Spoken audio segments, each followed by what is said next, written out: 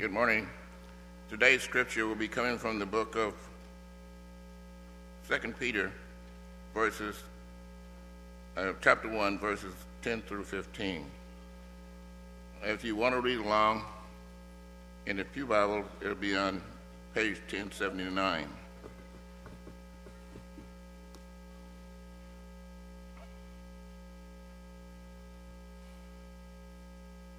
Therefore, brethren, be even more diligent to make your call and election sure, for you do these things, that you will never stumble.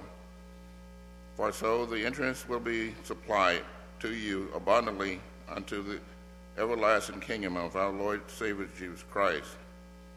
For this reason, I will not be negligent to remind you and always these things, though you know you are established for this in this present truth. Yes, I think this is right, as for as long as I am in this tent to stir you and remind you, knowing you this is shortly, I must not be out of this tent. And as far as our Lord Jesus Christ has showed me, moreover, I will be careful to ensure that you always never remember these things after my decease.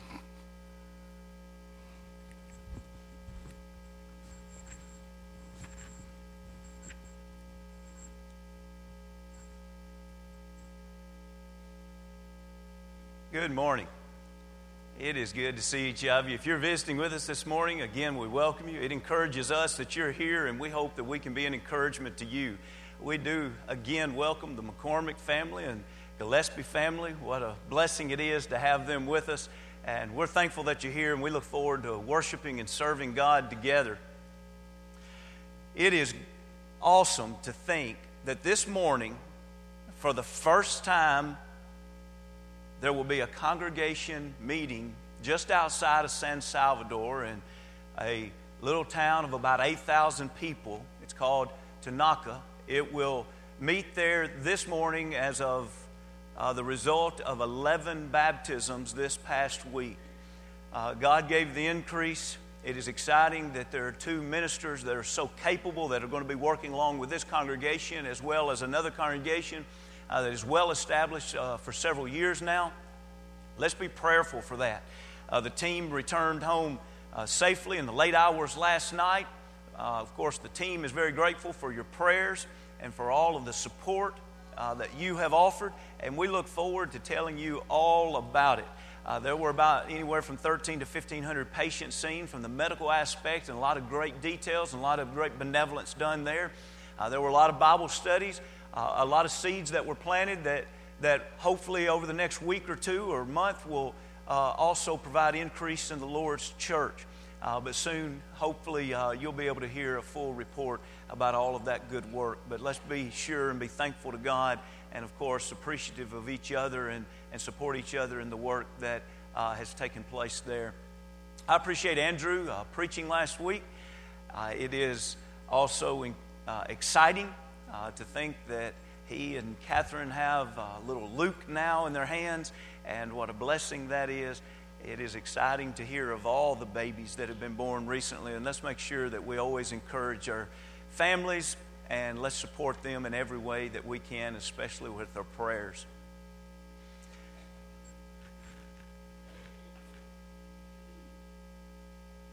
Remember. Have you ever noticed that the more important something is, the more often people will usually say, hey, remember? This past week, I can't tell you how many times somebody said to me, hey, you do have your passport, don't you? Remember, you have to have your passport on you at all times. Remember, you can't leave the country without your passport. I'm assuming that a passport's pretty important. I've never tried to go in or out of country without one, but it must not work as many times as individuals remind you, hey, do you have your passport? Isn't it awesome to think of the fact that Peter, 3 times in 4 verses, uses the word reminder or a form of that word to say, I want to talk with you about your soul. You see, early in the text that was just so capably read for us, we saw the fact that He wanted us to make our calling and election sure. And that's back in verse 10. He wants us to have entrance, back in verse 11, to an everlasting kingdom. And then He says, for this reason, 12. In other words, because He wants everybody to be sure of their salvation. He wants everybody to have entrance into the kingdom of heaven. He says in 12, it's for that reason that I'm not going to neglect to remind you. And then He says in 13, as a matter of fact, I'm going to stir up in you the remembrance that this is important. And then finally in 15, He even says, after I die, I want to leave words that are written. And of course, they're going to be written by the inspiration of the Holy Spirit. He says, I want to leave words that whenever those words are read, after I'm gone, they will continue to remind you of what is so very important. Many years ago, I made a commitment to myself and to God that I would strive at least once a year to preach at least one sermon that was as clear and as basic as possible about God's plan of salvation. I believe, like Peter, I believe that it's something that ought to be stirred in people's remembrance on a regular basis. Of course, throughout the year, we'll have many other lessons that talk about salvation. But this morning, let's have at least one study where from beginning to end, it's reminding us, it's stirring up our remembrance. Are you saved? Do you remember what you did to be saved so that you can tell someone else? Friends, I'd like to begin this lesson by reminding you of the fact that a lot of folks that think they're saved, according to the Scriptures, are not saved. And so first I would ask you this morning, no matter what you believe at this moment, if you believe you're saved or you're not saved, if you believe you're saved, would you still go into this study with an open mind to the Scriptures and an honest heart to deal in your relationship with God? We're not questioning anyone's sincerity here. We're only wanting to stir each other up to make sure that their calling and election is sure. If you're not saved this morning, I would urge you to realize the importance of a right relationship with God and the fact that eternity is real and how wonderful it would be to share an eternity with God. And what God asks you and I to do, I'm not suggesting to you that it's easy. You see, by nature we're selfish, and that's what's easy, is to be selfish. But it is simple. It's very simple to give your life over to the Lord and say, Lord, I'm no longer mine. Now I belong to you, and I want you to save me. But I do have to realize this. The Lord doesn't save based upon every man or man's religion on how to be saved. As a matter of fact, over and over in the Scriptures, the emphasis is placed upon the fact that He has one doctrine that saves. As you're turning, if you will, to Matthew, the 7th chapter, and by the way, I hope you'll turn in your Scriptures this morning due to traveling on the mission trip in conjunction with my computer having a virus. We're going to go back to the old-fashioned way this morning. So grab your Bibles and let's look at Matthew, the 7th chapter. And as we're looking at this, I'd like for you to think about what the Lord said as the emphasis is placed on one form of doctrine.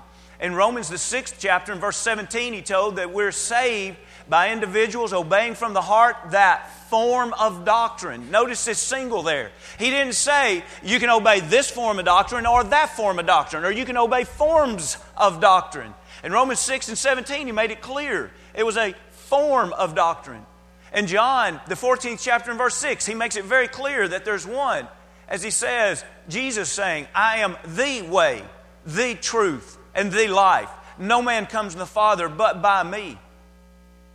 The Lord is the Savior, and the Lord has given a doctrine of what our response must be in order to be saved. Near the end of the Sermon on the Mount, Matthew the 7th chapter, Jesus gives us a glimpse of the day of judgment. Now, I'm not suggesting to you that this short reading will tell us everything about the day of judgment. This is only the aspect of judgment that Jesus wanted us to see at this particular time in His teaching. And what He's going to show us is that there are going to be many religious people on the day of judgment that thought they were saved and they were not saved. As a matter of fact, they are religious people that believed in Jesus and thought they were saved, and they were not saved. They were religious people that believed in Jesus and were very active in their religion, but yet they were not saved. Look as we read Matthew the 7th chapter. Hear Jesus saying, as He shows us this side of the day of judgment in 21, "Not everyone who says to me, 'Lord, Lord,' shall enter the kingdom of heaven, but he who does the will of my Father in heaven." So these people are people that have cried out to the Lord, "Lord, Lord." They did a lot more than that in their life. Look at 22. "Many will say to me in that day, 'Lord, Lord, have we not prophesied in your name, cast out demons in your name, and done many wonders in your name?'" Now what is Jesus' answer going to be to these individuals? In 23, He's going to say to them, "And then I will declare to them, 'I never knew you. Depart from me, ye who practice lawlessness.'" Now notice here what is described are religious people that are believers in Jesus Christ. Ones that have called out to the Lord in their life. As a matter of fact, they're ones that have gone out and they have taught, they have prophesied in the name of Jesus. They have fought Satan and demons in the name of Jesus. They have done many wonders, or the King James says many wonderful works in the name of Jesus. Imagine those people being your neighbors. You would say, "I've got the best neighbors in the world. They're all the time speaking a good word for Jesus. They're all the time against Satan, wanting to stand up for righteousness. And wow, good works. When we're sick, they're bringing over food for us. They're offering to help in every way." Well, everything I hear about those neighbors is they're just constantly out doing good in the name of Jesus. They must be saved. Friends, this isn't my call or your call. I'm not trying to judge anyone's heart. I'm just preaching the Scripture. And the Scripture says, no, these particular neighbors, they're not saved. They're as religious as you can be. They are religious in the name of Jesus Christ. Maybe their religion was wrong. No, that wasn't the issue here. There will be some people that their religion is wrong, but that's not what is mentioned here. Notice again as we look at 23, the Lord's answer to them was, "I never knew you." Friends, these individuals had jumped in the middle of religion, but they didn't start with the Lord. Maybe there's someone here this morning that you spent your time out in the depths of the world and you decided to change your life. And you decided to start coming to worship. And you like what you've seen. And you've become religious. There are probably as many, if not more, religious people not saved than there are religious people that are saved. You see, the test I have to give myself this morning is not, am I religious? We're asking, have I made my calling and election sure? And someone says, I have to have my election and calling sure because I'm religious. I speak good words for Jesus all the time. I do wonderful works in the name of Jesus all the time. I'm against Satan in the name of Jesus all the time. I cry out, "Lord, Lord," all the time. I have to be saved. No, you don't have to be saved. Not if you haven't begun. It's like the people that decide to run a marathon. They don't register. They don't start at the beginning. They just jump in on mile 13 and they start running. And at the end of the marathon, they celebrate their victory. The people in charge come up and say, "We have some problems here.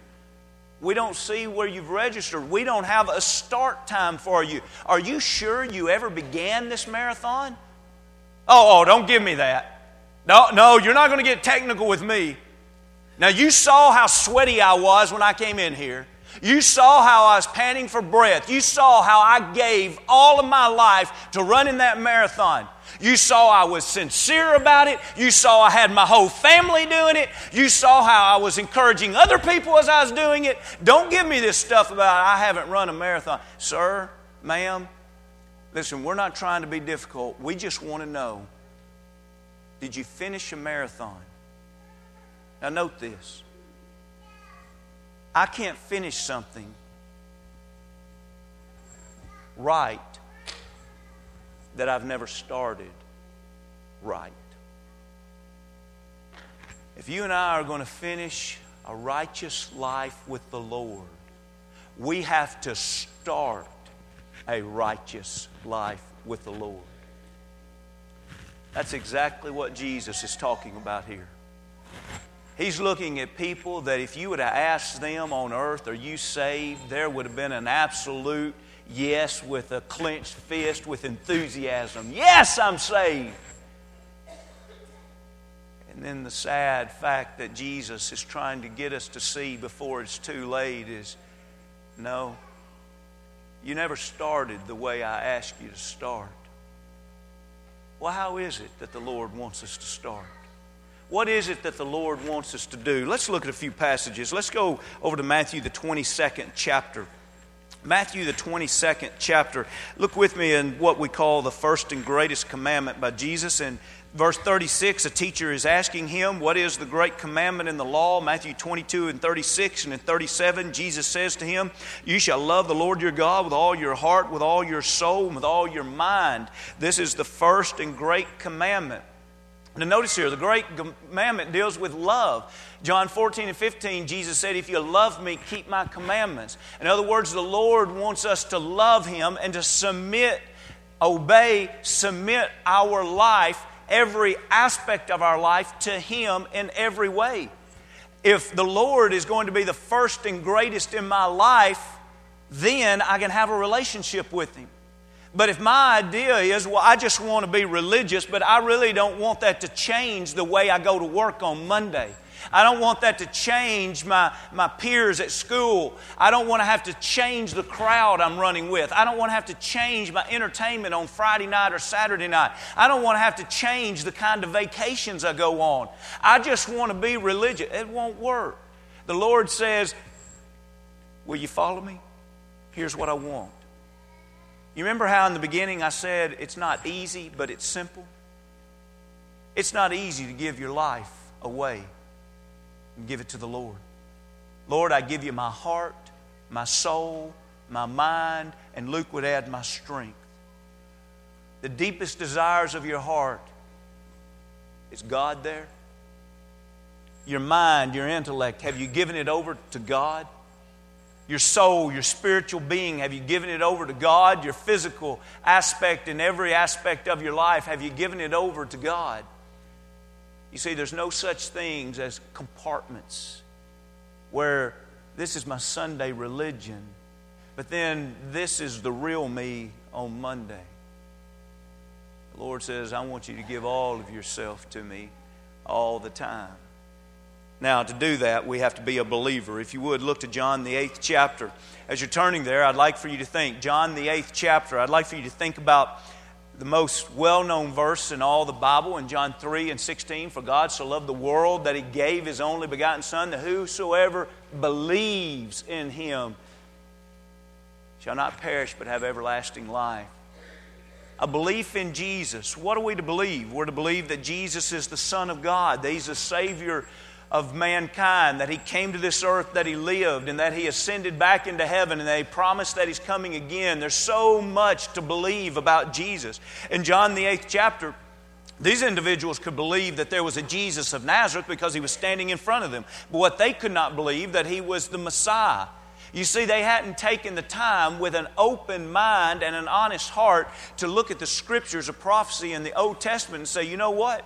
He fulfills them all. Look at the miracles. He truly must be of God. Listening at His teachings, they're so astonishing. Nobody else could do this. You see, they were not honest in their religion, and so therefore they did not believe Jesus was the Messiah. Now, where did that leave them? We can read John 8 and 24 as if Jesus was pointing a finger at them and yelling. I don't think He was doing that. I'm just giving you my opinion about His tone here. I think Jesus was probably pleading with these individuals to help them realize, if you turn against me, you don't have anywhere else to go for salvation. Notice how He says this to them in John 8 and 24. Therefore I said to you that you will die in your sins. For if you do not believe that I am He, you will die in your sins. Do you remember Isaiah 59, 1 and 2, where he talks about that his hand is not short and that he cannot save, and his ear is heavy that he cannot hear? He says, but your sins or your iniquities have separated between you and your God. You see, sin separates us from God. We want to be one with God. That's life. That's living. Separation is death. Sin is what separates us from God. And now Jesus is looking at a group of individuals that are separated from God. Sin is in between God and them. And He's saying, you know what? You're going to die in that condition if you do not believe that I'm the Savior. There's not another Savior. Today, there is a growing belief that there could be salvation in someone other than Jesus. It seems like every year we read of more of what is considered, quote, mainline denominations that go to their conferences and they cast their votes and they decide that they cannot agree upon the fact any longer that Jesus Christ is the only way to the Father. Now again, I want to remind you of what has already been mentioned in John 14 and 6, where Jesus said, I'm the way, the truth, and life. No man comes to the Father but by me. And so the question is, do I believe that? I'm going to leave out the name of the denomination, but here is an article that it wasn't in a religious publication. You see, this kind of news, when there is such a drastic change in religion, it makes the secular news. And so pulling off of a secular broadcast here, it names this group that met for their national convention in Columbus, Ohio. And when this was written, it said last week, and they refused to affirm Jesus Christ as the only Savior of humanity. They go on to say in this article, liberals won the day of the House of Deputies, voted overwhelmingly against the resolution that would affirm Jesus Christ as the only name by which any person could be saved. Friends, there are a lot of people today that are saved. You know, individuals that try to reach the Father through Muhammad, they're still serving the Father of Abraham, Isaac, and Jacob. Surely God will have mercy on them. Or they name other Eastern religions that do not believe that Jesus is the Savior of the world. And they declare that if by chance maybe they are still serving the Almighty God, so therefore, who are we to judge whether or not their religion is right or wrong? Friends, we have to make righteous judgment. You made a judgment this morning of whether or not you'd come to worship or not. If your daughter was raped, you'd make a judgment of whether or not you thought it was right or wrong for her to be raped. If your loved one was murdered, you would make an immediate decision of judgment whether or not you thought it was right or wrong for them to do that. Friends, anytime God speaks on something, we can judge whether or not it's right or wrong. So some Eastern religion says, I'm going to approach an Almighty God, but I'm not going to do it through Jesus. We can judge that. We can know beyond any shadow of a doubt it can't be done if I believe Jesus. If I don't believe Jesus, I can debate it. There's only one way to the Father. The New Age movement, where we become our own God. God is within us. We meditate. We find peace with our decisions. And that is our standard of righteousness. We don't reach the Father through ourselves. We reach the Father through Jesus. Jesus looked at those individuals and everybody that's ever lived, and He has said, if you do not believe that I am He, you will die in your sins. Look with me, if you will, to Acts the 26th chapter. Acts the 26th chapter, as you're turning there, I'd like to remind you of the need that Jesus taught of repentance. In Luke the 13th chapter and verse 3, Jesus would say, I tell you no, but except you repent, you shall all likewise perish.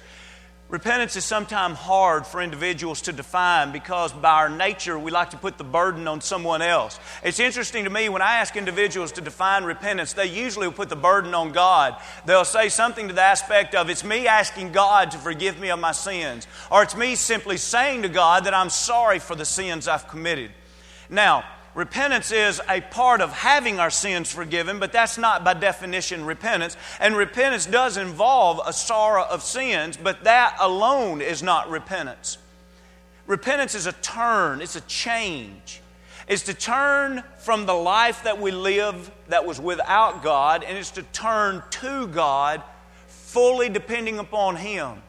Repentance takes a lot of trust to say, God, this is my old life, but I trust you now with my new life.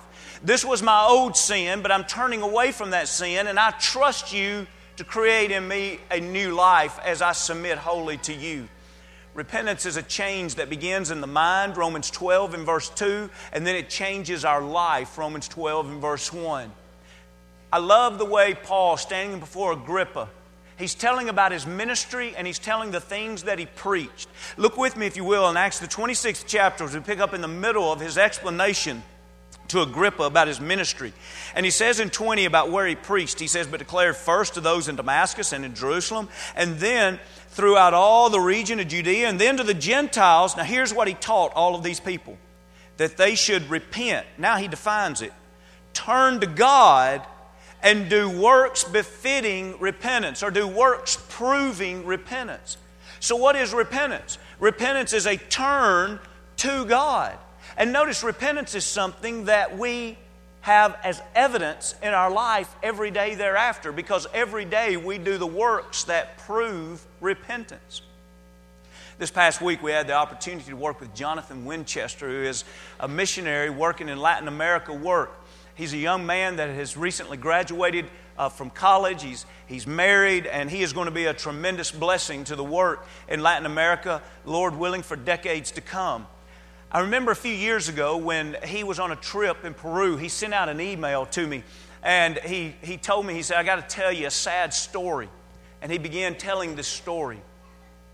A woman heard the gospel. She wanted to become a Christian.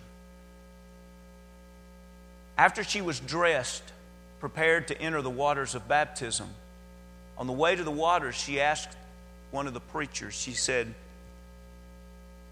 now, repentance. Do I have to repent in order to be baptized? And they said, absolutely. And they talked about some scripture again with her. And she began to cry. They said, what's wrong? She said, I can't be baptized. And they said, why can you not be baptized? And this woman that lives in poverty said, I have children. And the only way I know how to take care of my children is that I go to the marketplace every day and I steal people's money in their wallets.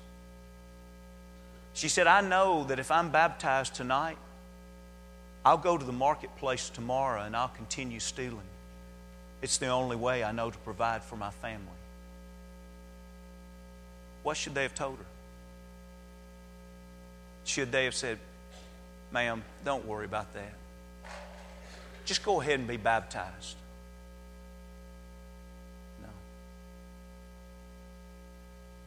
Should she be encouraged to repent? Absolutely. Should the fact that she had no plans of repenting be overlooked? No. If you're baptized into Christ this morning, if something's not different on Monday, you haven't really repented. Our works prove repentance. Repentance isn't a verbal statement. Repentance is a changed life. It doesn't matter how many months, years, or decades ago you were baptized. Your life today ought to prove the fact that one day in the past you repented. And you no longer live that life. Your life today proves your repentance. Now, we've talked about believing in that Savior so much that you will submit all to Him. We've talked about the need to repent. But we also must be willing to confess. Look, if you will, in John the 12th chapter. In John the 12th chapter. In Matthew the 10th chapter, Jesus taught that if we will not confess Him on earth, He will not confess us before the Father which is in heaven. Now, maybe someone says, well, all someone has to do is believe and they'll be willing to confess. No, confession is not just a verbal statement. Confession is also admitting that you're not ashamed of the Lord. There have been a lot of people that have believed that will not change their life and they will not stand up for the Lord. The devil and the demons. James teaches us that they believe, but they tremble because they're not going to change their existence because of what they believe. So now we look in John the 12th chapter. Here's a group of individuals that some of them did believe in Jesus, but notice why they wouldn't confess Him as we read the 12th chapter in verse 42. Nevertheless, even among the rulers, many believed in Him, but because of the Pharisees, they did not confess Him, lest they should be put out of the synagogue. Now here's the principle of why they wouldn't. For they love the praise of men more than the praise of God. You see, these were individuals that were religious. You could ask them, are you children of God? And they would say, absolutely. The God of Abraham, Isaac, and Jacob is our God. Were they okay? No, they weren't okay. Were they religious? Absolutely. Not only were they religious, they were leaders in their religion. But they knew who Jesus was. But they would not confess Jesus because they knew if they confessed Jesus, they were going to lose their position. They were going to have to change their religion. They would have to change their occupation. And probably would have family that would deny them. And so they concluded in their mind they'd rather have the praise or the acceptance of people rather than the praise or the acceptance of God. Friend, to become a Christian, one has to confess that Jesus Christ is the Son of God. And please get this. I think we sometimes miss this. Someone comes forward and says they want to be baptized, and we have them to make the confession that Jesus Christ is the Son of God. That is not a ritual. That is not a ceremony. That's not something that someone does once and for all. That's the beginning of a life. A life that says, I will, without shame, stand for Jesus. It doesn't matter where I am. If I'm surrounded by Christians or surrounded by the world, if it's in times of peace or if it's in times of persecution, I make my confession. I know who my Lord is, and I'm not ashamed. When are sins taken away? Look with me, if you will, to Matthew the 28th chapter as we bring this lesson to a close. And we will develop more tonight, 3 passages that teach on baptism. And so this morning we will just mention it briefly, not because it's not important, but we will elaborate on that much more tonight. The Great Commission was given by Jesus in the 28th chapter in 19 and 20, but I'd like for you to notice what prefaces it in 18. Jesus came and He spoke to them saying, all authority has been given to me in heaven and on earth. Now with this authority, He says to them, go therefore and make disciples of all nations, baptizing them in the name of the Father and the Son and the Holy Spirit, teaching them to observe all things that I have commanded you, and lo, I'm with you always, even to the end of the world. Notice before He gives this great commission to go and to teach and to baptize and to continue teaching, He says, I want to remind you, all authority has been given to me. Someone says, I don't really know if I want to be baptized because I just hear religious people talking about it enough, and I don't know if I can trust those religious people. You're a wise person. I don't know if I'd trust those religious people also. I don't know if I'd trust me if I was sitting out in the audience. And guess what? You don't need to trust me. You don't need to trust any religious person. You need to go to the God that has given us true religion and ask God, God, what do you want me to do? And by Jesus' authority, Jesus would say, I want you to be baptized. Acts 2 and 38, for the remission of your sins. Acts 22 and 16, for the washing away of your sins. 1 Peter 3 and 21, so that you can be saved and give a good answer from a good conscience to God. Friends, if you were baptized for someone on earth other than you and your relationship with God, I assure you, you were baptized for the wrong reason.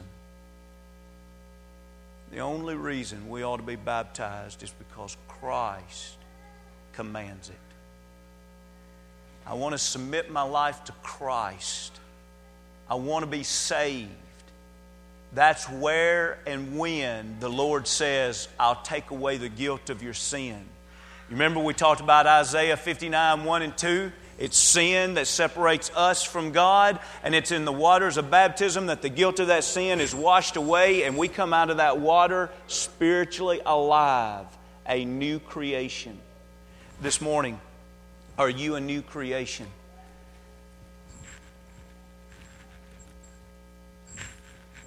Have you made your calling and election sure? If you were saved through a prayer and a few weeks later baptized, notice we didn't read that this morning. We're talking about the most frequent teaching on salvation in the United States today. Turn on a religious show when you go home. Listen to the end. 9 out of 10 are going to tell you, say this sinner's prayer and you're saved. Where's that prayer? Search the Scriptures until you read them all. You won't find that prayer. That prayer's from man. There's no such thing as a saved person being baptized. In the Scriptures, there's no such thing as an infant being sprinkled. We've just read Scripture that teaches us that God asks us to respond to Him if we are willing to love Him with all of our being. We're willing to believe He's the Son of God. Babies can't believe. If we're willing to confess before men, if we're willing to repent, turn away from sin, to be baptized into Christ so that those sins are forgiven and that we are saved. And if that challenges your thinking and you want to study more, please let us know. If you want to study on your own, just go and read through the book of Acts. All the conversions in the Scriptures in detail are told in the book of Acts. Please come back tonight and we'll study more about what the Scripture says of baptism. But friends, I beg you, all of us are going to stand on the day of judgment, and individually we're going to give an account for our life. And the Lord is not going to begin by saying, were you religious? The Lord's not going to begin by saying, did you ever teach in the name of Jesus? Did you ever do good works in the name of Jesus? The Lord is going to want to know, did we begin with His doctrine of salvation? By the grace of God, it's offered to us. If we can help you in any way, come as we stand as we sing.